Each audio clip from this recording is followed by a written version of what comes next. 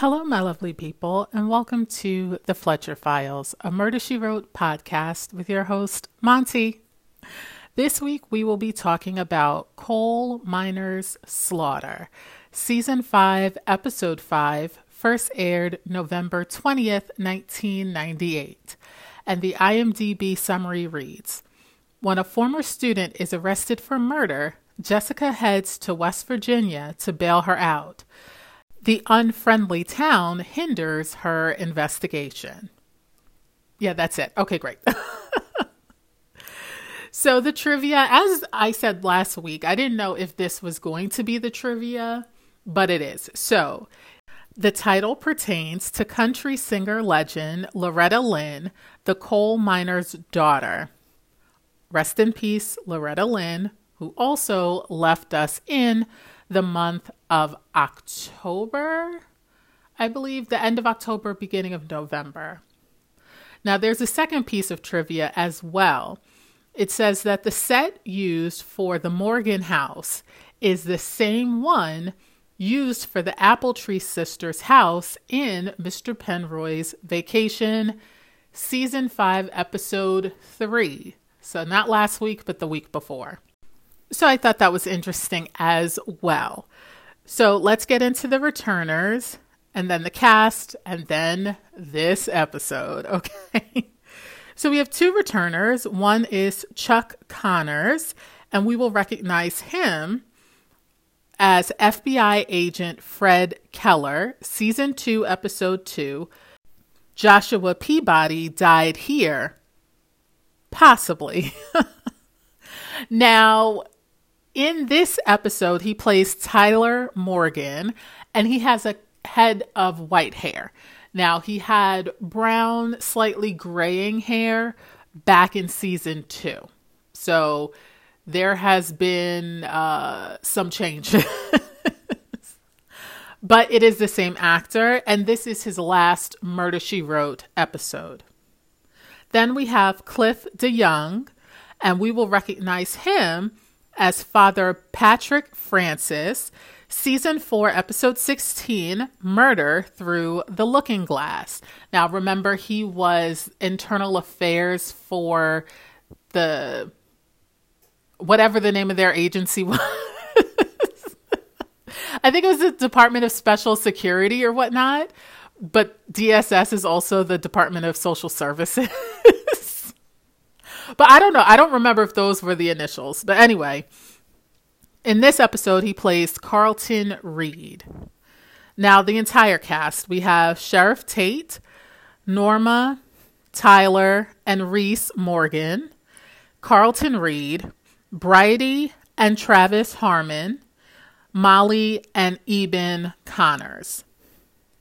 Now, we start out at a party that's apparently thrown by Tyler Morgan for the miners. So Tyler Morgan and his family own a mine in this West Virginia town.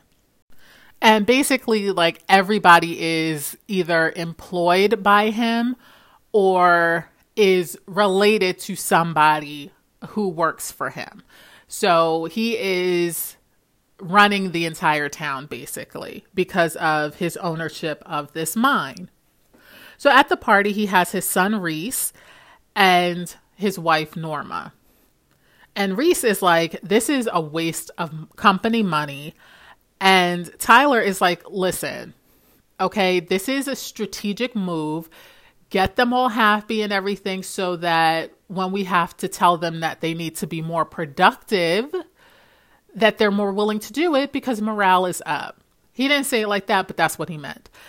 And Reese is like, listen, the way that we can speed up by 20% is to include computers, which Tyler is completely against. He says he ran the company for 30 years at a profit using his mind, not computers. And as long as he's in charge, that's not going to change. So he walks off, and Nora, I'll call her Nora says, he's still your father, because Reese is a grown man, but he is still your father, and he deserves respect. And Reese turns to her and he's like, that's funny coming from you about respect. Did he respect you when he was out here cheating in these streets? And I'm like, wow, okay. Clearly you hate your father and perhaps blame your mother for staying with him because he's out here embarrassing her in these streets by cheating. But perhaps that's her only option. She can't afford to divorce him. Maybe since he had this for like 30 years and it was his father's mine, I believe, and whatnot, they probably had a prenuptial agreement. She's probably going to get nothing. She doesn't have any minor children with him. Reese is grown. And are you going to support me when I'm out on the street? I don't think so. So if I'm willing to accept this embarrassment, then just shut your face unless you are going to help support me. Okay? Because clearly she's probably never had to have a job. You know, perhaps, I'm assuming she graduated high school, but that's unknown, right? But maybe she went to college. I don't know. We don't know any of the background, but she may not be in a position where she can take care of herself. And so this is what she knows. This is all she knows. Maybe she grew up and it's like you never get divorced. So she's like, all right, well, he's out here in these streets. He's bringing home a lot of money. I live in the lap of luxury, so I'm not going to complain. The last thing you need is for your adult son who's still living at your house, okay? Okay. To be like, he don't respect you. You shouldn't be talking to me in public like this about family matters. So clearly you don't respect me either. So there's problems on all different levels. Anyway, that's that family's dynamic. So as Tyler is making a speech, Molly interrupts him. And she says that, long story short, she is going to prove that he killed her father. Now, Molly's father, Joseph Connors, he was killed in a mining, quote unquote, accident where something exploded in the mine, killing him and the other miner that was with him, Danny Harmon. Bridie and Travis relative. So Bridie's husband and Travis's father. Okay, so that's how she doesn't believe that it was an accidental explosion, and she believes that Tyler had something to do with it. And Tyler then says, well, that'll be hard for you to do from a prison cell or a jail cell, however he put it. And the sheriff who is there, he asked the sheriff to arrest Molly for trespassing because this is a private party on private property and she's not an invited guest. So the sheriff arrests her, and as they're arriving at the sheriff's office, Eben, who is Molly's grandfather, drives up and he is ready to pull out his shotgun and take her home by force. Okay. And Molly's like, Grandpa, no. Okay. Please, you're just going to make this worse. Cause Eben, don't play about his family. Okay. Don't play about his family. He may be old, but he listen, I ain't make it to 115 years old. Letting people get over on me. Right. So Molly is like, it's fine. I'll be bailed out in no time. And Eben is like, $1,000? Do you have $1,000? And she says, no, but I'm entitled to one call and I know someone who may be able to help. Now, before we get to who she called, okay, my question is, well, actually, let me take it a step back. So while they're going back and forth, Molly and Tyler, in front of everybody, all the minors, everybody, and their spouses, apparently, she says, I'll be bailed out. She said, you can't make that stick in front of a judge. To which Tyler says, oh, Judge whoever, who is currently fishing at my cabin out of the area.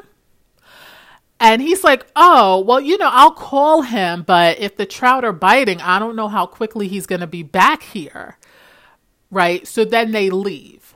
The sheriff takes Molly to take her to jail. Right? But how does she have a bail amount when she has not gone before a judge? What? How does that work? Like, did the sheriff set bail? Is that possible? I don't know what they do in West Virginia. I don't know what they do in the Murder, She Wrote universe, because they could be going by the laws of that, which I do not know.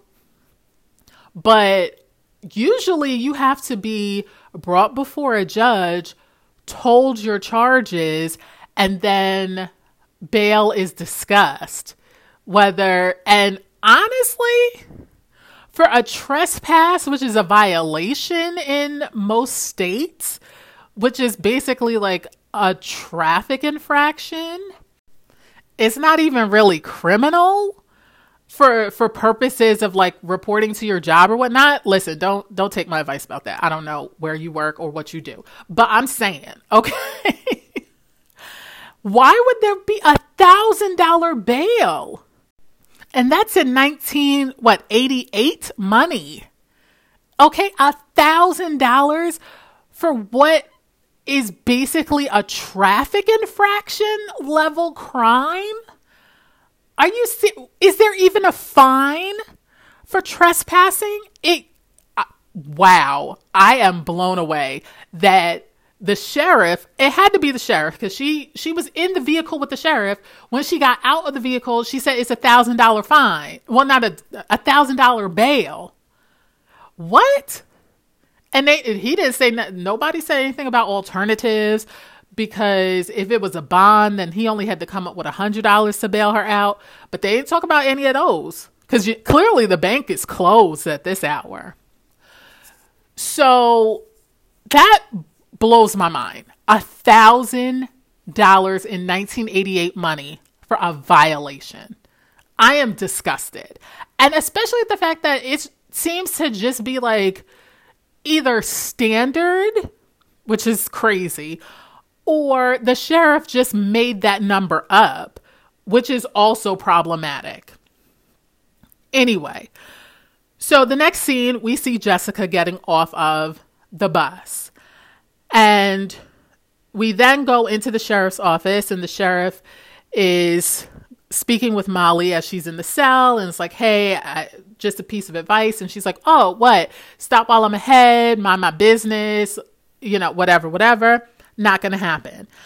And so the sheriff is like, listen, okay, I'm just trying to protect you. Okay. I liked your father. He was a good person and everything like that.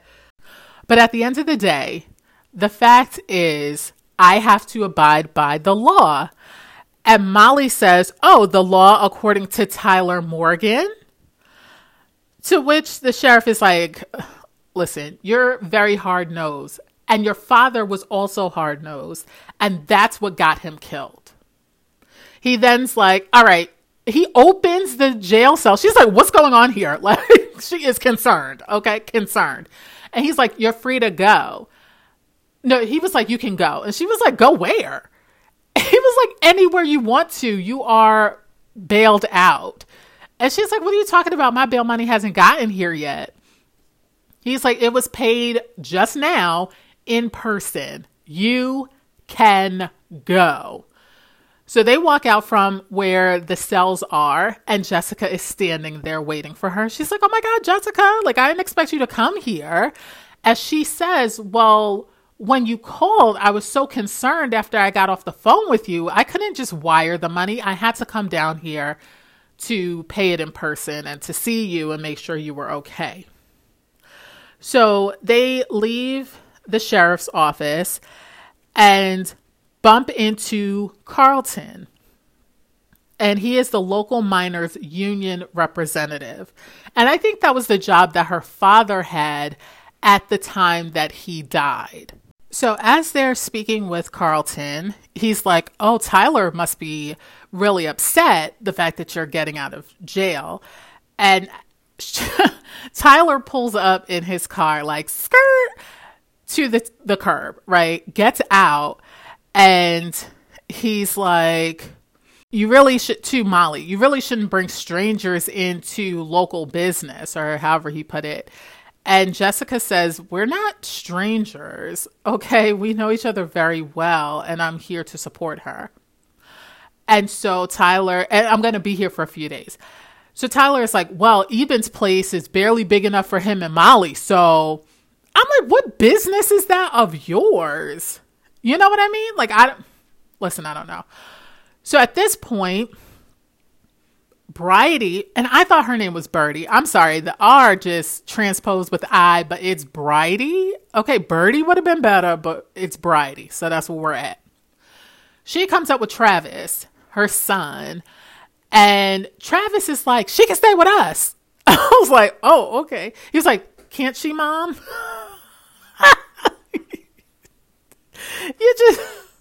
Now his mother owns a hotel, or a rooming house or whatever you want to call it, right?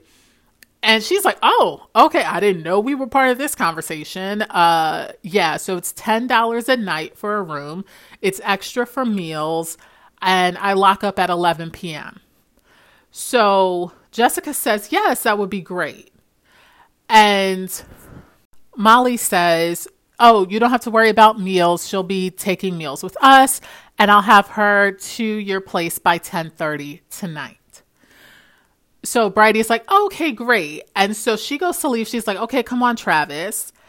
And Travis stares down Tyler. Now, this man is old enough to be his great-grandfather. Let's be real. Homeboy is a cool 84. And Travis is apparently 14 years old. Okay, so his great-granddaddy. And does not break eye contact until his mom is like, Travis, we have to go. So the next scene, we're at Eben's house at dinner, which Molly cooked because apparently she got skills. And Eben says she has her mom's cooking ability and her dad's brains. And Jessica says, yeah, I remember when we were talking about the lessons on Shakespeare, how you used to lug around a book of the complete works of Shakespeare. To which Molly points to it on the shelf and says, there it is. Her father bought it for her and he would read it to her. So like Romeo and Juliet, The Tempest.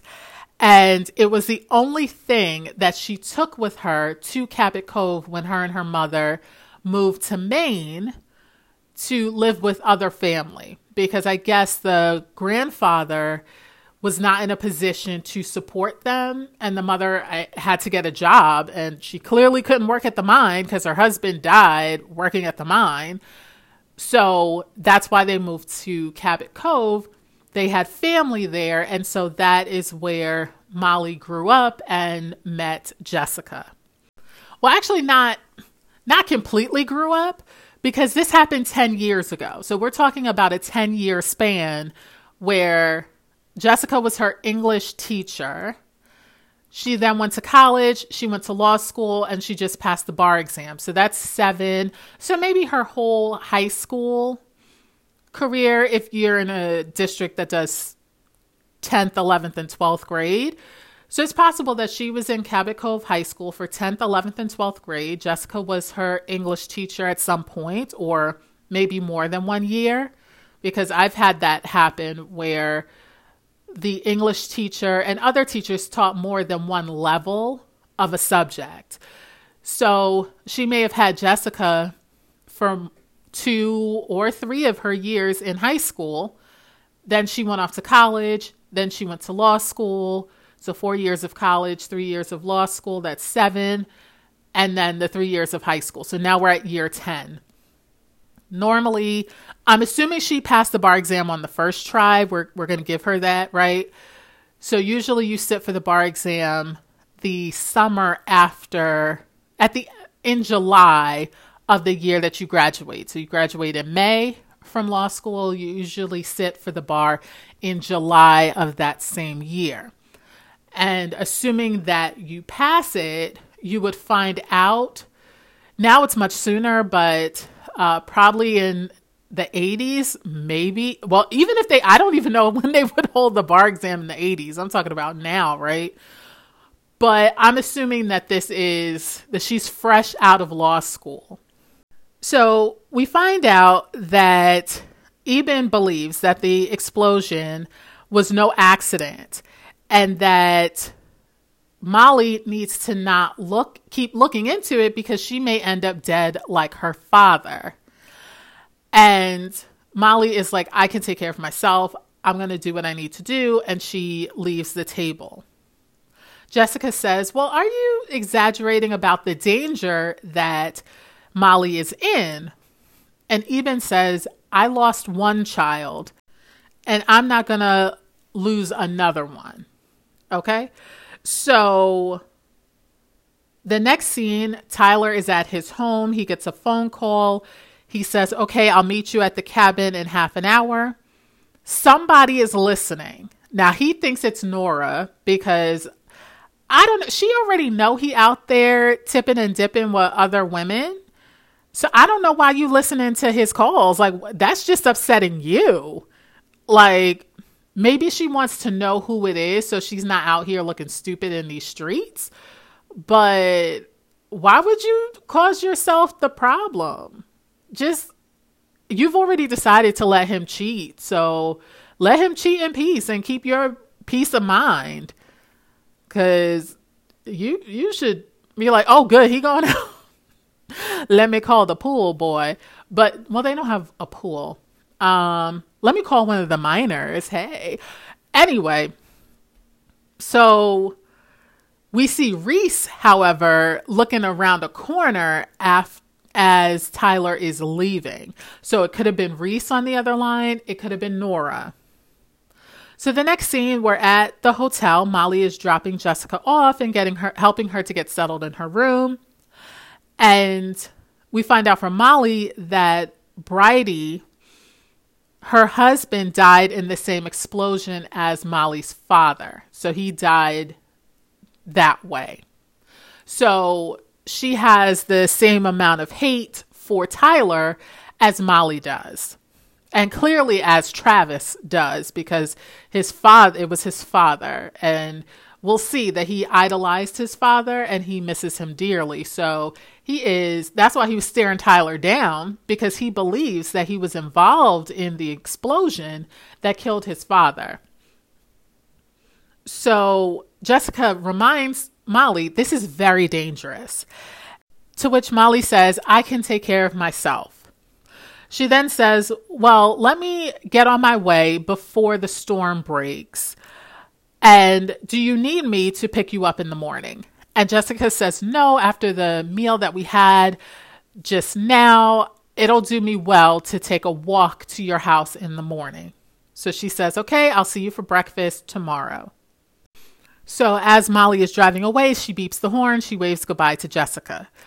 Jessica waves and goes further into her room. She went to the window to do that. She then hears thunder and goes to close the window, and she sees Bridie leaving looking suspicious. Okay. On foot. She sees her leaving on foot. The next scene, we are at Tyler's cabin, and we see a shadow holding a handgun in a gloved hand. He sees Tyler through the window, stoking the fire in the fireplace, but he puts the gun away in his pocket. We then see that he walks around to the door. He opens the door without being heard, grabs a shotgun that is in a unlocked gun rack that is, right next to the door. He or she, the person, cocks the gun, and Tyler hears this, turns around, but he is then shot. Apparently in the chest. So he was bent over. He must have turned and stood up, and he was shot right in the chest, killing him instantly. So the next scene, it's the next morning, and Jessica is walking to Eben's place, and she gets a little turned around, and she ends up being held up at gunpoint, or rifle point, I should say, by Reese, who then brings her at gunpoint to the sheriff. And the sheriff says, oh, it's kind of early for a city woman to be out prowling around. To which Jessica says, first of all, I wouldn't know because I'm from a small town. And two, I wasn't prowling. Reese then says she was heading over to the Connors place. She says she took the wrong path.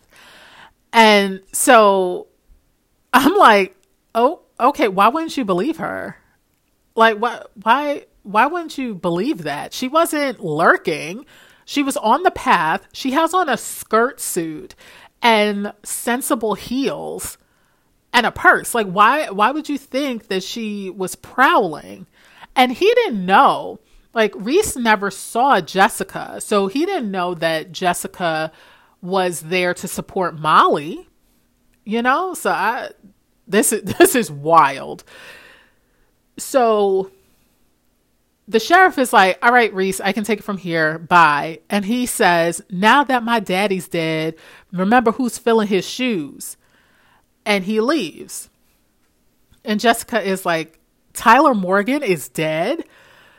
And the sheriff says, yeah, he was shot last night between 11 and 11:30 p.m.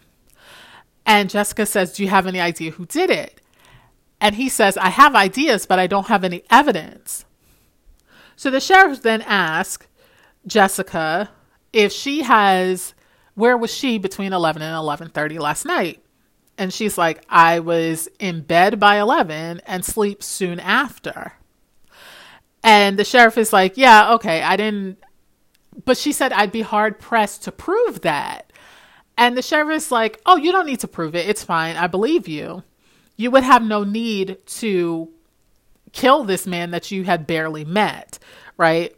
Although I'm like, don't let the skirt suit fool you. She could be an assassin that Molly hired and is pretending to be a family friend so that she could kill Tyler. Even better, like, I don't know this man, but I needed to meet him so I knew who I had to kill. Okay, sheriff. Sexist much? Yeah. Anyway, so Jessica didn't murder this guy, though.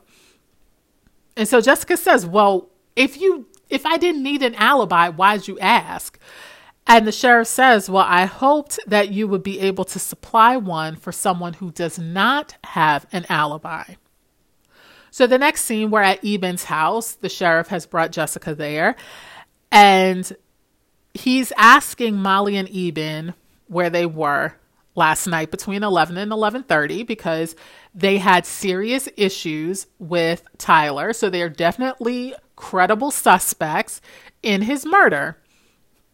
So Jessica says, well, all three of us were here having dinner until Molly dropped me off at the hotel at 10:30 p.m. and it's close by here, so she was probably back home by 10:45. To which Molly, being honest, because she didn't have to give any of this, but being honest, says, well, I would have been home by 10:30, but I got a flat tire, and between it being dark and the storm, it took me much longer to change it than it normally would have, so I didn't get home until about 11:30 p.m. So the sheriff then asked Eben, he was like, I stayed home all night. Like, I didn't, they didn't have cell phones or anything. So it wasn't like she could call him to come down to help her. And plus he's like 115 years old. He's not, he's probably like a good 75, but whatever. Mountain folk, he probably is 115. He just looks 75 and that's the deal. So anyway, so neither one of them has a solid alibi, right? They can't even alibi for each other because it doesn't seem that Eben was awake to say, yeah, Molly came in at 11:30, which depending on how far the Morgan estate is, that might have been on the surface sufficient. But of course, her grandfather would lie for her because, yeah, he's not upset that Tyler was murdered. So there's that. The sheriff also brings up the fact that one of Tyler's shotguns is missing. And so Molly is like, we ain't got it here. If you want to search, then you can search. Like, I don't even care because we didn't take it. Why would I do that? That would be stupid. I came here making threats of lawsuits. Why would I murder this man? That doesn't make sense. Which is all true. Now, if she had been unsuccessful in filing a civil suit or in the process of the civil suit or wrongful death or whatever, and then he turned up murdered, that would be a different conversation. But she hasn't even really started the proceeding. She was requesting a subpoena be sent to the Morgan Mining Company for the payroll records from 1978. Okay, that was the year that her father was allegedly murdered, definitely died, right? In the mining explosion. So she's like, why would I murder him? I was going to take all his money in court. So the next scene, Molly and Jessica are outside and Carlton comes up. I forget where they were leaving. Was it the post office? It might have been the post office. And Carlton offers them a ride home because the block is hot, okay? And everybody is looking at Molly crazy because they believe that she killed Tyler. Now, they're probably looking at her crazy, not because they're sad that he's dead as a person, but they're concerned about what this means for their jobs. Because like I said, everybody in that town has income coming from the mine. Okay. So whether it's stores that are providing supply or groceries or home fixtures or whatever that people are able to purchase because they are employed by the mine. Yeah, like money is, the entire income of this town is based on the mine. And they're probably scared about what's going to happen now that the son is going to take over, right? Because he wants to bring in computers, and usually when computers are brought in, people are taken out. And you have to also remember there's probably people who have been in the mines for decades, right? Who are not going to be technologically savvy enough to learn how to work with or work on the computers in order to keep their jobs or in order to keep a job. So it's probably that more so than, I can't believe you killed someone. It's what's going to happen to us. How could you do this and cause this state of confusion? So Molly is like, yeah, I'm not intimidated by these people. I'm not going to hide out. Okay. I didn't kill Tyler. And Carlton is like, yeah, well, try telling them that. And the camera pans over and it's Nora and Reese coming out of the funeral home. So Molly says, I'll do just that. I'm like, yo, wait a second. This is disrespectful. Like, honestly, they believe that you murdered their husband, father, right?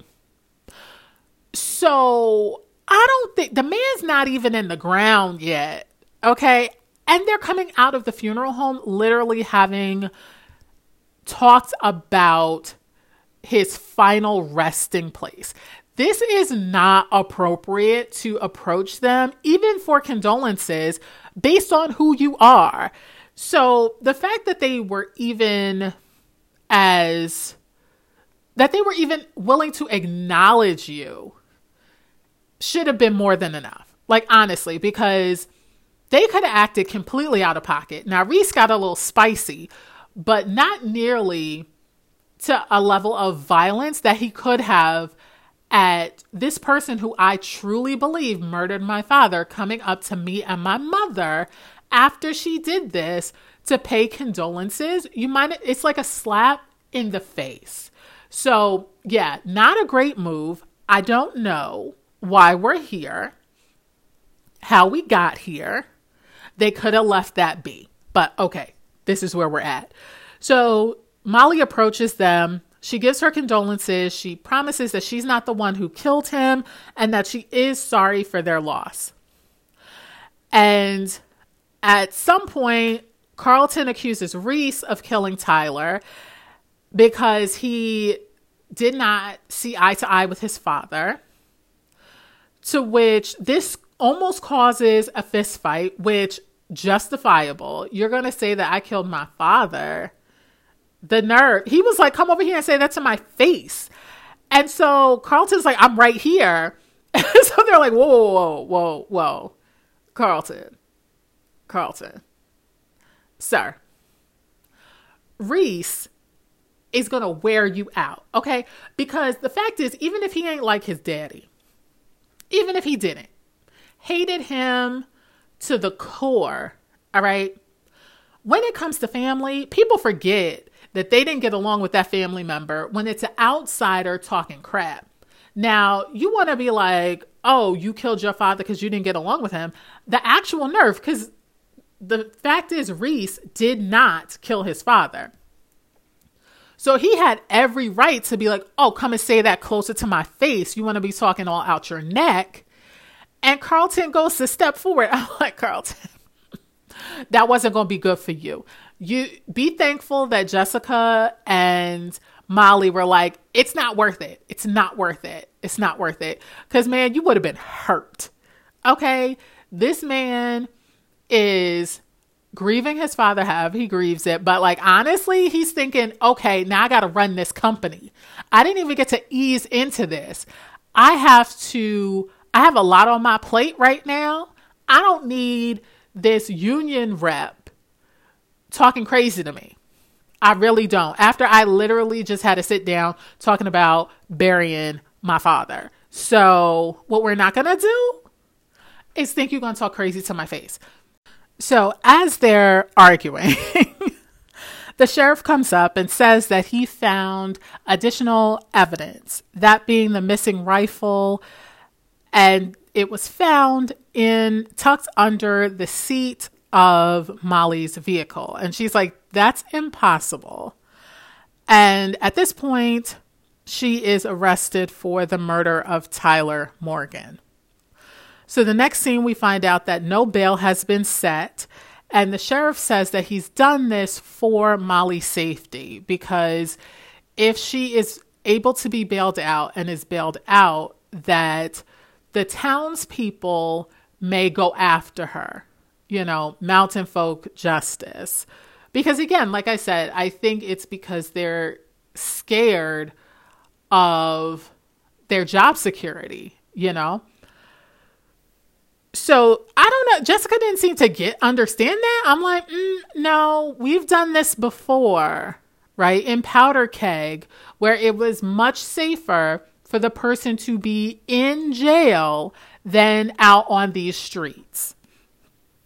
So Jessica is like, listen, you understand that anybody could have put that gun in her car. She's a lawyer. Why would she be stupid enough to do that when there's all this wooded area that she could have hid it in?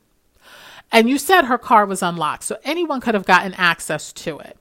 At this point, Eben comes in and he says, I'm here to get Molly. And so Jessica talks him down and it's like, we're going to go to a higher authority. And Eben is like, when has a higher authority been any help? They've always been in the pocket of whoever. Like, they're not here to help the mining folk. And so Eben is like, listen, I am going to give you an opportunity to do whatever you need to do with some higher authority or whatnot. But the fact is, when I come back, I'm not coming back alone. So figure it out. Okay? Work it out, or I'll be back with a posse. Okay? So the next scene, we are back at the hotel and Bridie and Travis are having a bit of an argument. So Travis is running down the stairs and Bridie is like, where were you last night? And he says, I was out hunting. And she says, till 3 a.m.? He says, I'm not a kid anymore. I can go out at night if I want to. You do. And then he storms out. I'm like, listen, he's allegedly 14 years old. When I tell you, I would have grabbed that little boy up. I don't care if there was people standing there. What you're not going to do is disrespect me like that in front of people.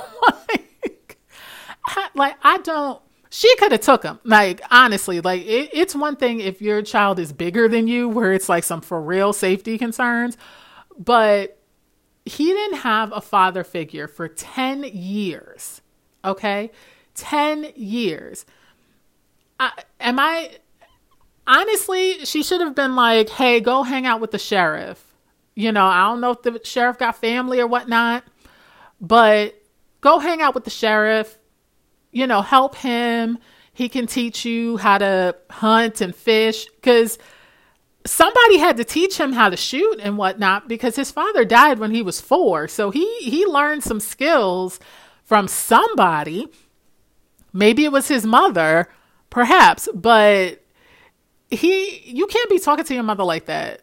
You can't, period. But especially in her business, in front of adults. Like, we gonna act like these people are not standing over to the right-hand side of the screen.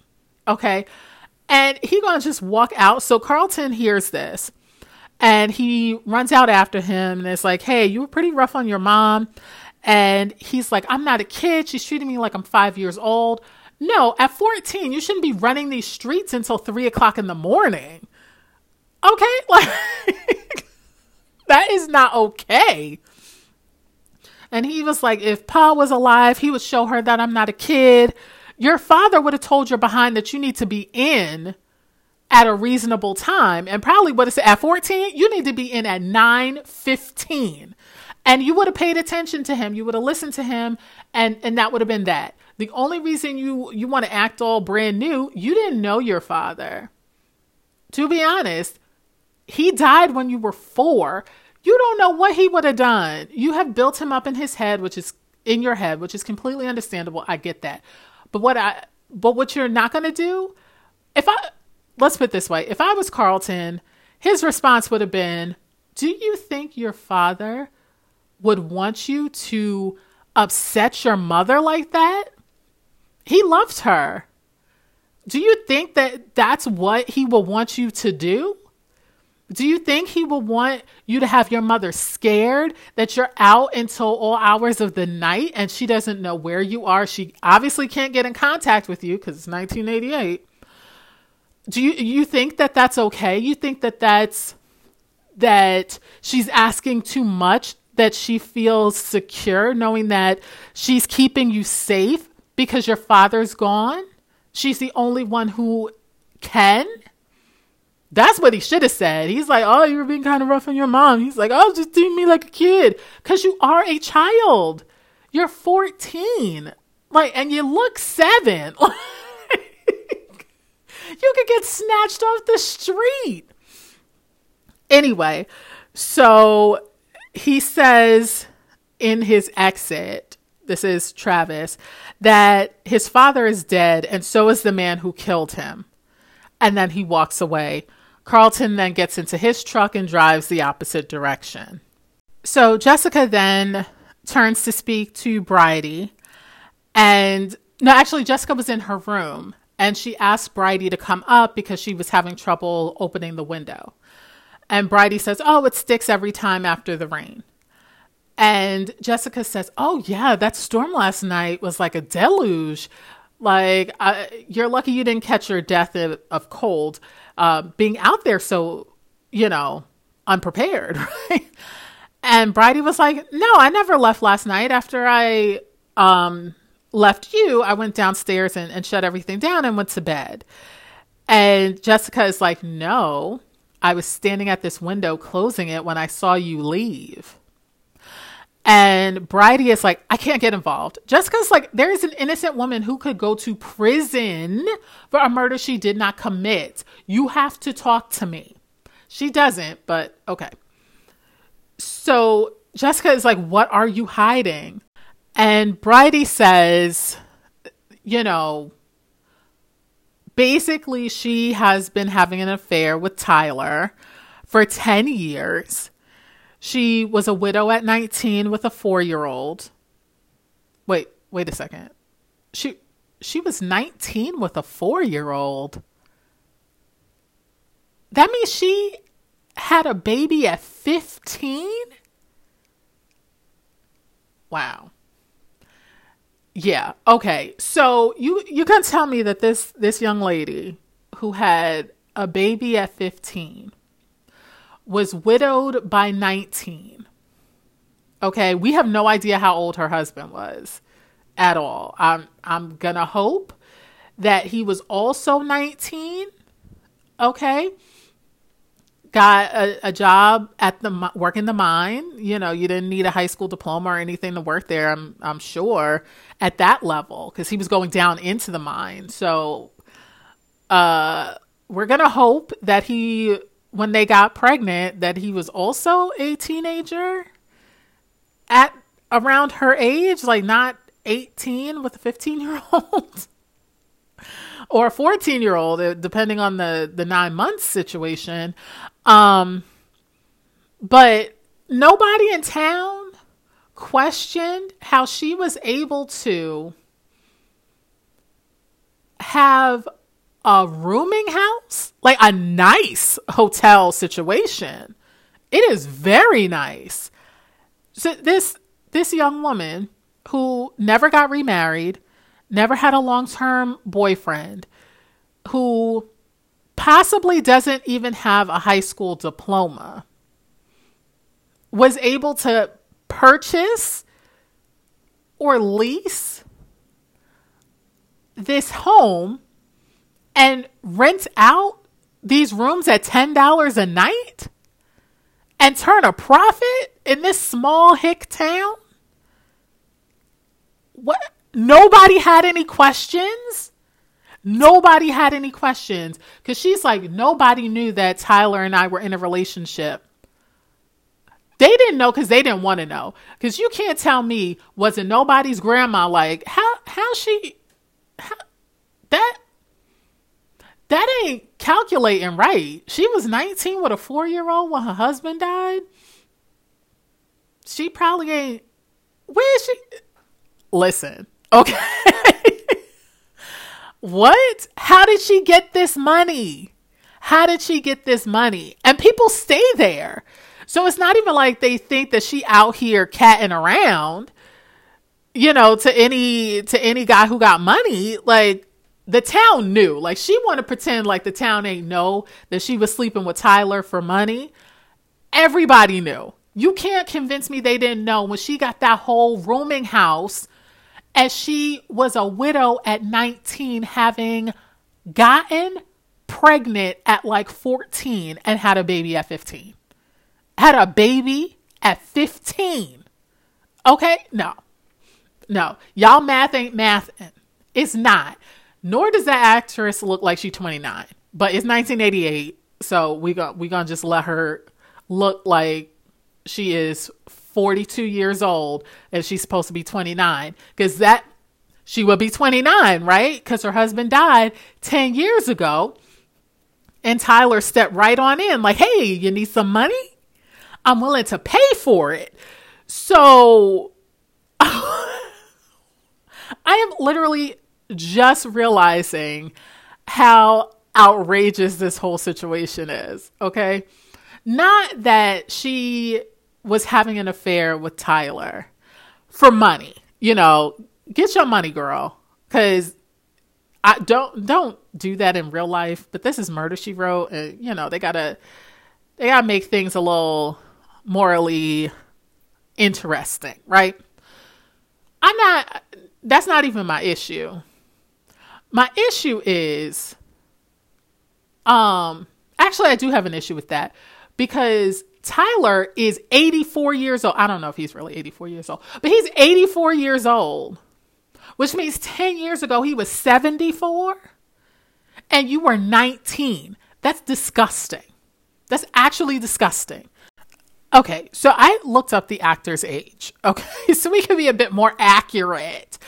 So the actor who played Tyler Morgan at the time was 67 years old.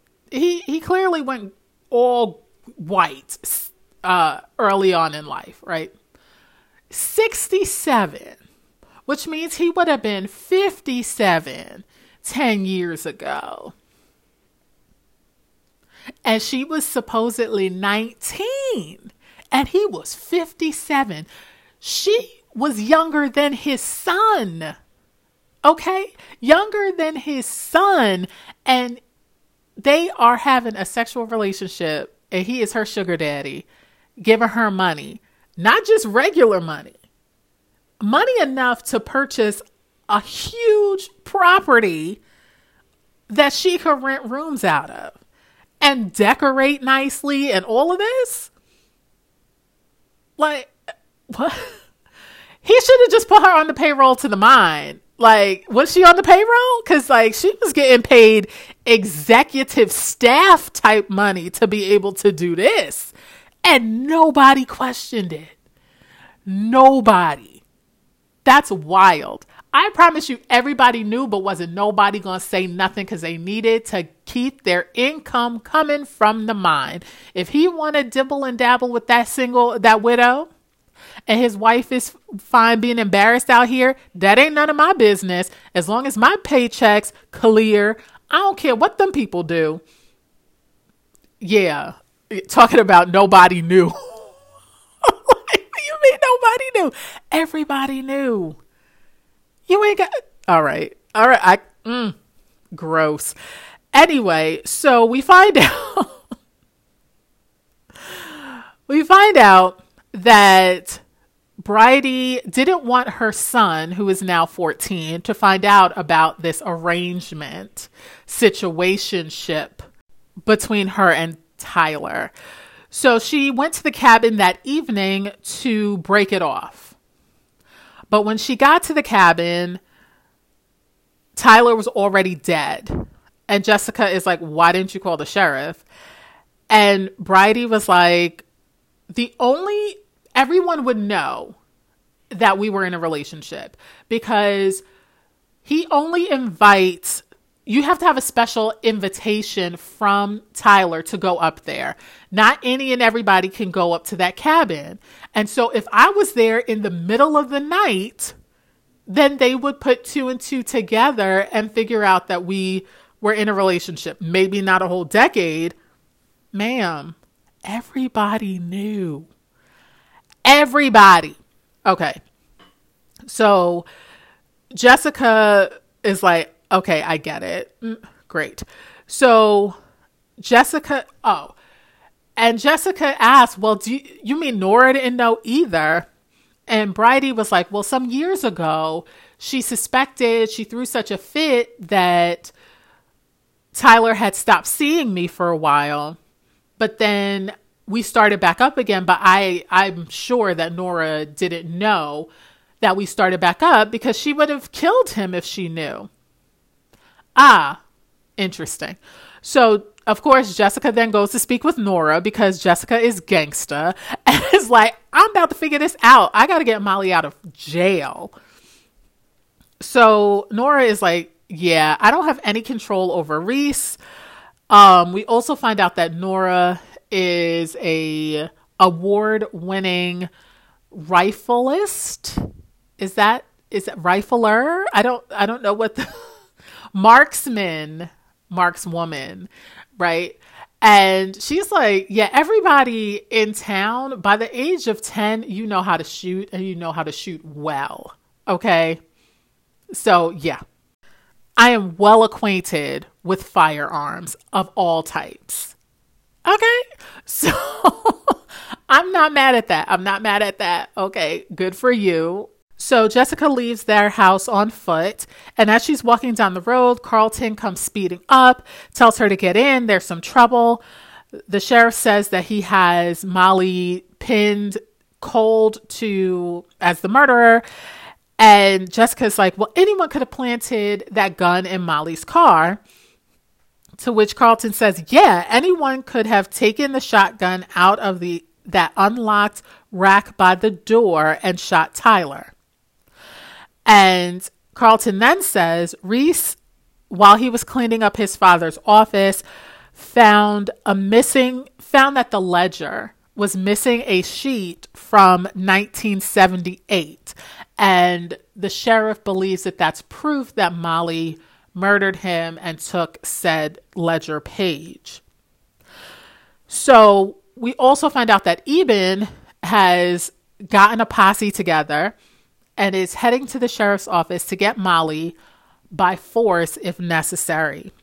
However, that Reese has found out about this and he's also headed to the sheriff's department to ensure that Molly stays in jail.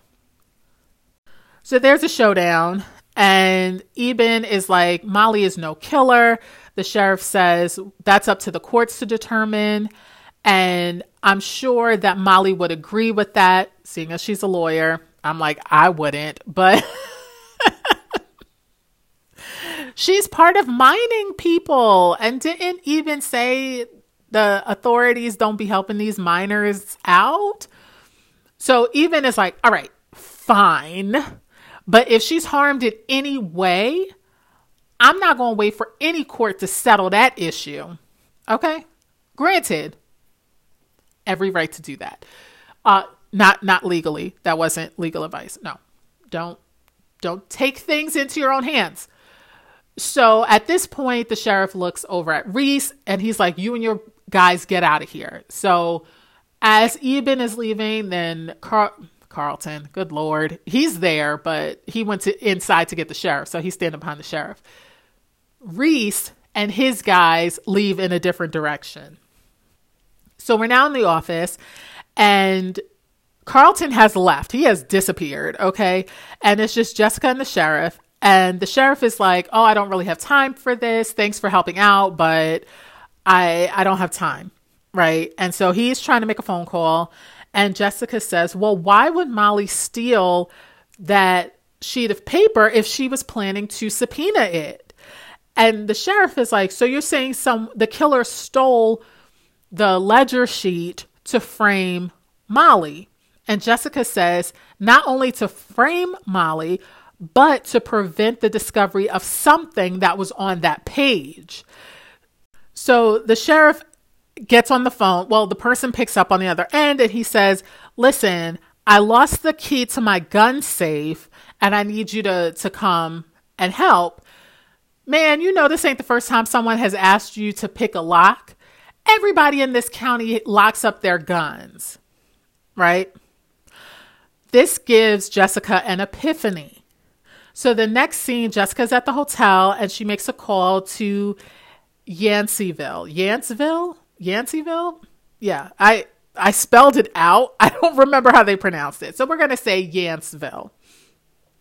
And Bridie is like, oh, did you make your call? He's like, yeah, but I charged it to my charge card. She's like, girl, it's only 50 miles up the road. It's technically local.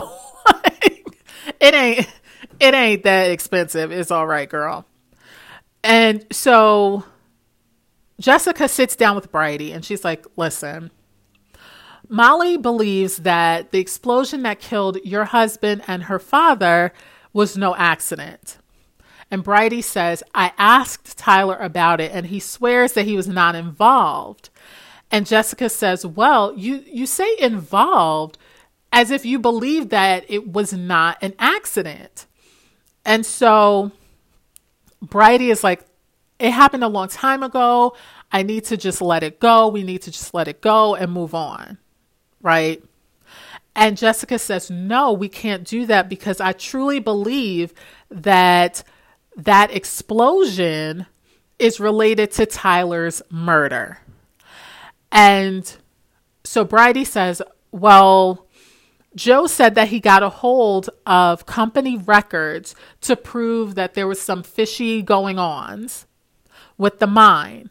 And he was planning to explain it at the next union meeting. So her husband, Danny, is telling her that this is what Joe said. But the next morning, when Joe and Danny go into the mine for work, they're killed. They never make it out of the mine. It explodes. They lose their lives. And so Jessica asks, well, did he tell you what it was? And Bridie says no. And I don't think he told anybody specifically what the evidence was. And after the funerals, Eben and his friends and family searched Joe's office and his home and everything, and they didn't find anything. To which Jessica has another epiphany, and she says, I may know who the murderer is and the evidence that Joe had, and I believe that I'll find it at Eben's place. And so Bridie's like, are you going to tell the sheriff? And Jessica says, when I have proof. And so she leaves, and we see that Travis was ear hustling, as it were, eavesdropping in grown folks' business, as it were. And then we go to the next scene. Eben is heading out to his workshop so he can sharpen his axe, which he's in the process of doing, when he is hit in the center, the top crease of his back, maybe the back of his neck or something, with the butt of a gun. And when I tell you it's so dramatic, I'm sorry. It was so dramatic. He like seizes up, his shoulders like seize up, and he like slowly falls to the ground. Like, I know now this man is like 84. Okay, so I'm not even like making fun of how slow he hit the ground, because that wasn't a stunt double. So you better believe I'm going to slowly get to the ground. I ain't trying to get hurt for real, but so he's knocked out. Okay. But the drama of it all anyway. So he's knocked out. Jessica arrives at this point. She knocks on the door. There's no answer. It's unlocked because God forbid somebody locked up their door. Now they lock up their guns, but they're like, come in the house whenever you feel like it. You know, I'm home, not home. Cook some, macaroni, like make some coffee, have a donut, whatever. Just chill. Whose ever house, Goldilocks, do your thing, right? Anyway, so Jessica goes in because the door is unlocked, and she sees the complete work of Shakespeare, the one that Molly had carried with her to Cabot Cove and carried around with her as a piece of her father, the only piece she had of him after his death. And as she's looking through it, she gets to the back cover. It's a hardcover book. And between I don't know what you call that, but she lifted up the paper, like wallpaper situation. I don't know. I love books, but I have no idea the mechanics of the names of the parts and stuff like that. So she lifts up this piece of paper that's taped to the back cover of the book, or glued, I should say. And she pulls out a sheet of folded paper. It is the missing ledger page. And they do a close-up, and it shows Carlton Reed received $10,000. Now, this is in 1978 money. 1978 money. $10,000. Okay? So Jessica puts that in her purse and proceeds to leave. When she gets outside, she then goes over to the phone to call the sheriff. She dials 0, gets the operator, and the operator, she asks for the sheriff's department, and we see the phone line get cut. The camera pans up, and it is Carlton, okay, with an axe. Okay, so we're like, whoa, didn't think it was you, sir. Well, I knew because I'd watched this episode several times before, but surprise if it's the first time. So Jessica's walking out the door at this point, and Carlton confronts her. And he says, "Oh, did you find something?" And she's like, "Did I?" Carlton's like, "I was watching you through the window. How long have you been on to me?" She's like, "On to you?" Like, come on, Jessica. Can we not? And so the fact that Carlton says, the fact that I killed Tyler Morgan, I can freely admit that. Clearly he's planning to murder you if he's so willing to admit that. Okay. And so Jessica says, "I didn't know for sure, but I suspected. And it was based on something that you said when we were driving to the sheriff's department, that anyone could have taken a gun out of the unlocked rack next to the door and shot Tyler. The only way that you could have known that there was an unlocked gun rack, that is, right next to the door was if you had been in the cabin. And the only way you could have been in the cabin is if Tyler specifically invited you there."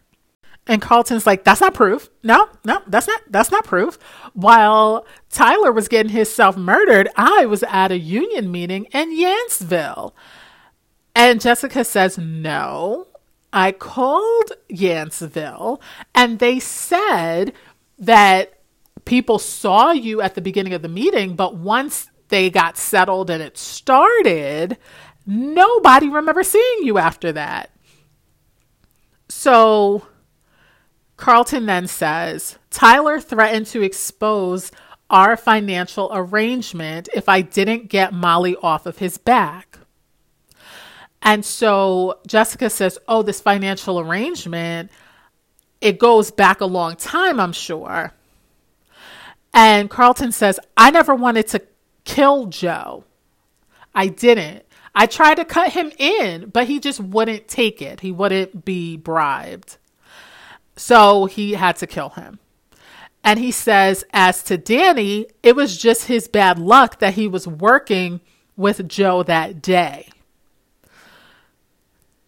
Carlton then pulls a gun. He's like, "Just like it's your bad luck that you kept looking into this and figured this out." He then demands the ledger paper. Jessica hands it over. He puts it in his pocket and he's like, "We're taking a ride," and takes her over to the car at gunpoint. And as they're driving away, he's like, "There are places in this state that you'll never be found. And even if you're found, it doesn't matter because they're not going to tie it back to me." So at this point, the tire gets shot out and they crash lightly. No one's hurt into like some bushes. Jessica hops out immediately because she was ready. Okay. Hops out and goes running. Carlton scrambles out of the passenger side door as well to run after Jessica. Now he does not have his gun out. There's another bullet shot. They stop, look up, and it is Travis with a rifle.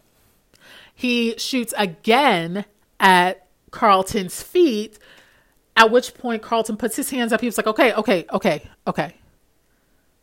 Now Travis is ready to kill Carlton. He then looks to Jessica and Jessica shakes her head no, at which point Travis takes his finger off of the trigger.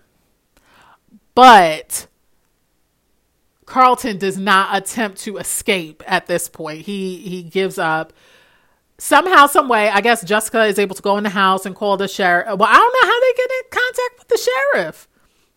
Now, the car is disabled, right? And, well, you know what? Maybe Eben came too, and they were able to take Eben's car or truck and take Carlton to the sheriff with Travis holding him at gunpoint, I guess. Because the phone line was cut, and that's not like you just pulled it out the wall. Like, it was cut. So, like, how did they get in contact with anybody? So yeah, that's my best guess. Eben must have come to, because Eben's not dead, thankfully. No, he was just knocked out. He must have come to consciousness and was able to pull himself together to drive them into town. So now Jessica's getting ready to get on the bus to go back to Maine. And Eben asks, well, how did you know the proof was in the good Lord, in the Shakespeare book? And so Jessica says, well, I didn't know at first, but I realized that Molly said the only thing she took with her was the book of Shakespeare. And that's why you guys couldn't find the proof, because it wasn't there when y'all went to search, because she had already left with her mother to go to Cabot Cove with the book. So Jessica says, well, I'm sure that Carlton will be dealt with appropriately by the authorities. And Eben says, well, yeah, Molly's going to make sure of that. And Molly says that she has been asked to represent the miners, the union, in their part of the prosecution of Carlton. And that if this works out, they are looking to put her on retainer for all of their legal matters. And Jessica says, your father would be so proud. And they say their goodbyes. She waves goodbye. She gets on the bus. And that's the end of the episode. That's that on that episode. Now, if Molly is right out of law school, homegirl ain't got no experience. Like, I understand she's one of you guys, but you know what? You got to start somewhere. And the fact is, she does have, she grew up with these people, these families. Her father fought for them as a union rep. And so I think she has the personal experience of what their needs and wants and goals are. And now she's adding what she learned in law school. And the thing is, the closer you are to law school, the more that you remember about the textbook way to go about that area of law. Okay. So if she had a mind to help them out this way, when she graduated law school and passed the bar exam, she may have taken courses to direct her in that path. So, you know what? She got to start somewhere. So this is good for her. I'm happy that she went back home. And unlike in a Hallmark movie, she didn't stay for some man. Okay. No shade, but shade. She is staying to fulfill, I'll put it this way, to combine her father's drive to protect the miners and her drive to continue his legacy with the additional covering of her legal experience. So being able to do it on a much broader level than her father was able to, which I think is a really great message at the end of the day, that she was determined to make things right. And she found out who murdered her father. Now, she was wrong about it being Tyler. However, he was the catalyst for this, because he had this financial arrangement with Carlton. And my question is, who the heck, would write a bribe, a financial arrangement in the official ledger? You're supposed to have 2 sets of books. There's not supposed to be any shady stuff written down. Are you serious? You should have taken cash out and handed him cash. Did you write him a check? Why is it in the ledger? Why would there be a $10,000 payment in the ledger? The official ledger that people clearly had access to. What? This could have all been resolved prevented is better. This could have all been prevented if people had enough sense to not write crime down. You didn't even have a second set of books? Like, that's stupidity and laziness. This is the result of that. Stupidity that you didn't know that you needed a second set of books. Okay? And that you should not write crime down. But if you needed to write crime down for personal reasons, to not make it accessible by creating a fake set of books that you could show people, that people would have access to, that the accountants would have access to. You're supposed to deal in cash. You're not supposed to write that down in the official business ledger. And perhaps they stopped doing that.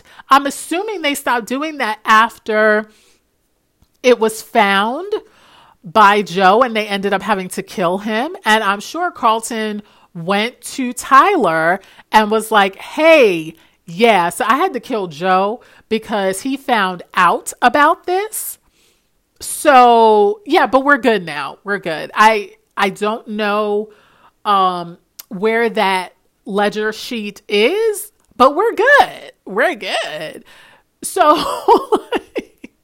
and especially after Eben and his friends and family like tore the place up, every place that Joe might have put it and didn't find it, they were definitely like breathing easy.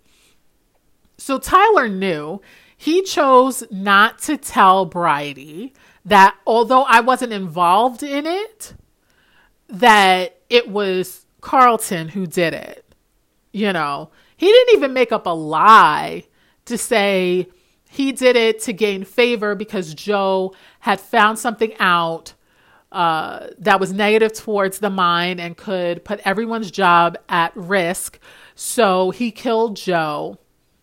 But we got to keep, and your husband accidentally got killed in the melee, in the explosion, really. And so, but we can't tell anybody about this. But he was just like, oh, I wasn't involved. Which is true. He did not order that Joe be killed. It doesn't even sound like he ordered Joe to be bribed. It sounds like Carlton found out because he's a member of the union at this point. So he knew that in the upcoming union meeting, the night that they ended up dying that day, he knew that he had stolen the ledger page or had found the ledger page, I'll say. And he had some proof of financial shenanigans. And Carlton knew that it was related to him. So I don't think Tyler knew until after the fact. And I think Carlton told him in order to hold something over his head so that they can continue a financial arrangement that they were probably smart enough at this point not to write down, or at least not to write down in a location someone else could find, because it doesn't sound like Reese found any proof of these financial shenanigans. So I'm guessing they just didn't write it down, perhaps dealt with cash or money orders or something to that effect. I don't know. But yeah, there were some concerning things here. Okay. Now, I am not 100% upset that Tyler died, because he was having a relationship, and I use that very, very loosely, because there was a serious power dynamic and power difference between him and Bridie. This is a 19-year-old girl who has a 4-year-old child and has just unexpectedly, tragically lost her husband. And you step in like, hey, let's have sex and I'll give you money. How terrible is that? You know what I mean? I'm like, it's one thing to be out here embarrassing your wife by cheating with any and everybody, but you're going to take advantage of this woman's situation. And I promise you that he knew that Carlton was the one who caused that explosion. I promise you, by the time he went to sleep with Birdie, that he knew about what happened to her husband and that it was Carlton who did it. So that makes him a trash person, like disgusting type of person. Like in a cartoon where they have like the stink marks coming off of it, pile of trash, that's going to be Tyler Morgan. And I didn't have these strong of feelings for him, because it's like, oh, he's just a jerk of a businessman and he's ruthless or whatever. But now really sitting down and thinking about the position he put Bridie in, right? That he did not care that these two, even if it was accidental, let's say, even if it was accidental, it doesn't even sound like he gave the families money for this. You know what I mean? Like you own this, you run in this town, and it doesn't even sound like there were death benefits given out, because it was like they couldn't even afford to stay there. They had to go to Maine, and Bridie, well, unless there were death benefits, and that's what Bridie is claiming is how she got the money for that hotel, motel, Holiday Inn. Maybe that's what that was. So I don't know. Maybe that's how they couched it. Like he was giving her money and was just like, oh, I'm going to give you $50,000 and say that it was a death benefit for the wrongful death for the death of your husband. I know it was an accident, but this is the right thing to do. So I could see him doing that. For the simple fact to get back into the good graces of the town and to make the miners feel that he cared about them and their families, whether he did or not. I could see him doing that. Like, hey, here's a large upfront payment. You know what you got to do for it. But I'm just going to say that this is death benefits. Yeah, no, he's a pile of garbage with the literal stink lines rising out of it. Like, who does that? Okay? Carlton is trash. He's the greedy type of trash that we're used to seeing. Travis, I'm conflicted. I'm conflicted about Travis because he was disrespectful to his mother, and that is unacceptable. Okay, unacceptable. But he did protect Jessica. Okay, he did protect Jessica. He understood what was going on. Now, I don't think he knew that his mother was having an affair with Tyler. I think he hated him because he blamed him for his father's death. So he hated him off top. And I think Bridie realized that as he's getting older, he may find out. And if he found out, how devastating would that have been for him? Not knowing that Carlton is the one who murdered his father. But him thinking that Tyler is the one who caused his father to die, either accidentally or intentionally, that he's the reason, and that your mother is sleeping with him. Like, what? How devastating. Like, this is the man who killed my father, your husband, and you're sleeping with him? I don't care if we had to live on the street. before you are having sex with this man that you suspected was involved and had to believe when he said, oh, I wasn't involved.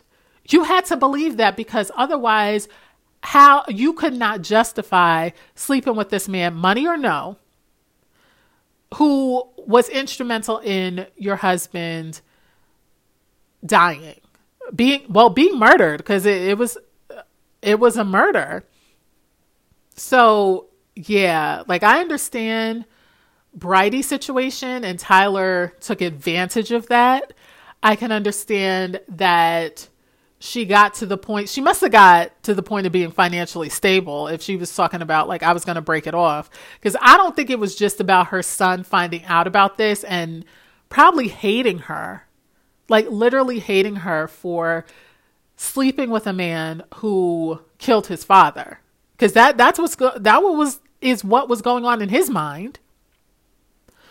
But I think it was, in addition to that, it was, okay, I'm not dependent on the money he's giving me anymore, right? My business is successful enough. I put enough aside, whatever. And now, my son, he be running these streets and stuff like that. I got to pay more attention to him. I got to be home to make sure he's home. I got to keep him safe from running these streets, because he could have got into drugs. Y'all in the mountains, like, who knows? He could have got into anything while you're out having sex with this man who was instrumental, was the catalyst for your husband being killed. And your husband wasn't even a target. He was an accident. So yeah, I'm not mad at Bridie. I'm not. I understand her situation, and it's a terrible situation. Although I personally think that she stayed longer than she needed to. So I'm judging, yes.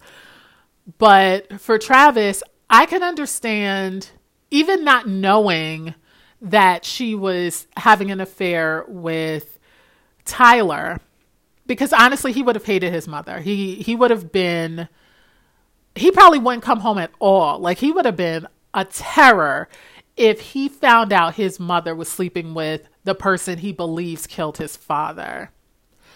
But he's like, you out here running these streets at night. Why can't I run these streets? And I'm not even out here with, Tom, Dick, and Harry. So he thinks she's, catting around, and so he's like, I'm going out hunting. I'm going to be out in the streets. I'm going to be out by myself at night. Like, I'm not scared. I got a gun. I know how to use it. I got a mullet. I'm ready to take on the world.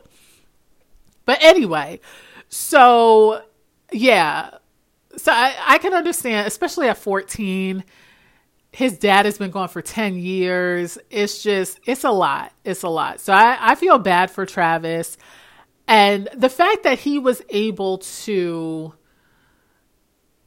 stop himself from killing Carlton says a lot. Just because Jessica, shook her head no, that doesn't mean that he was going to take that advice. But I respect the fact that he was able to control himself enough, knowing that the man who stood at the end on the other side of that gun murdered his father by accident. Like, not even by accident, by chance.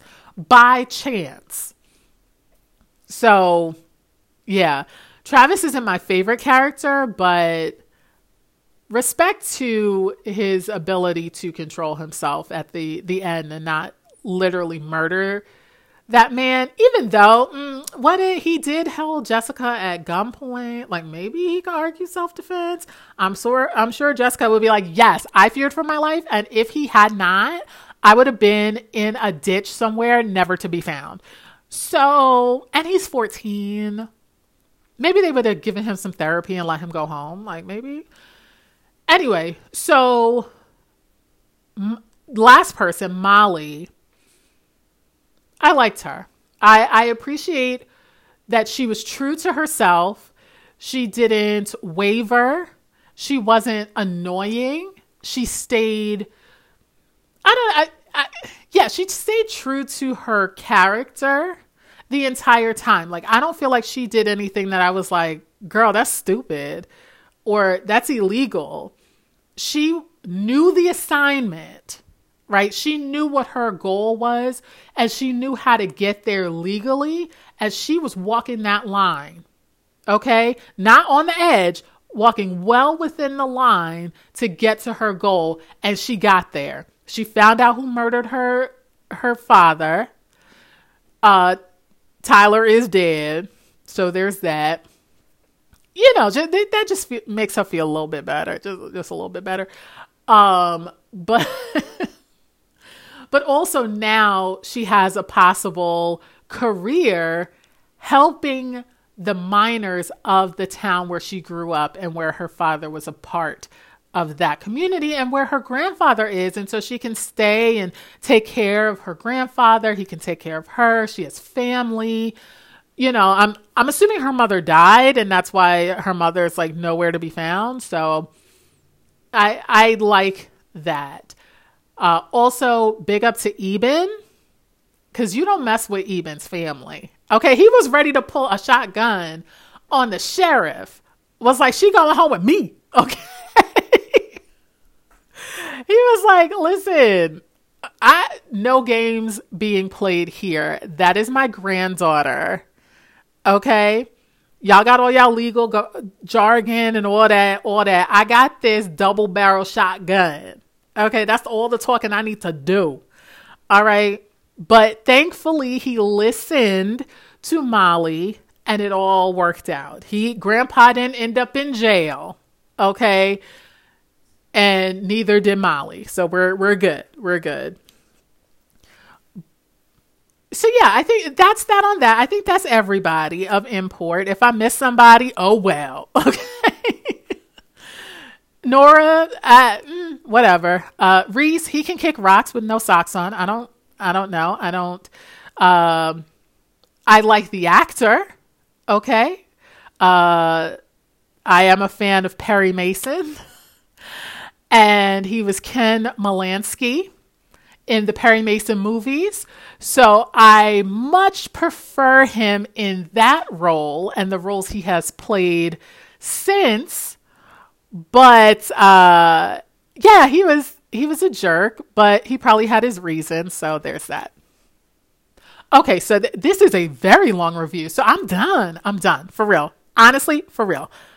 And so next week, we will be talking about Wearing of the Green, Season 5, Episode 6. Now, we'll get through it together. All right? We're going to get through this together. That's all I'm going to say. All right? I think I've watched that episode a total of twice. So I vaguely remember it. So, yeah. You may get a few revelations as I am recording the review, okay? Because it's not one that I'm super familiar with. So we'll get through it together and we'll have a great time as always. So until next time, you can find me on Instagram at the Fletcher Files Pod on Instagram. You can find me on Facebook Meta at the Fletcher Files Pod page on Facebook Meta. And of course, in the description box, there is the link to my Patreon, the Fletcher Files Pod on Patreon. If you're not on there, get into it, especially because we have a lot of content over there. Get into it. All right. So until next time, promise me you will have an amazing week and I will do the same. Until then, bye.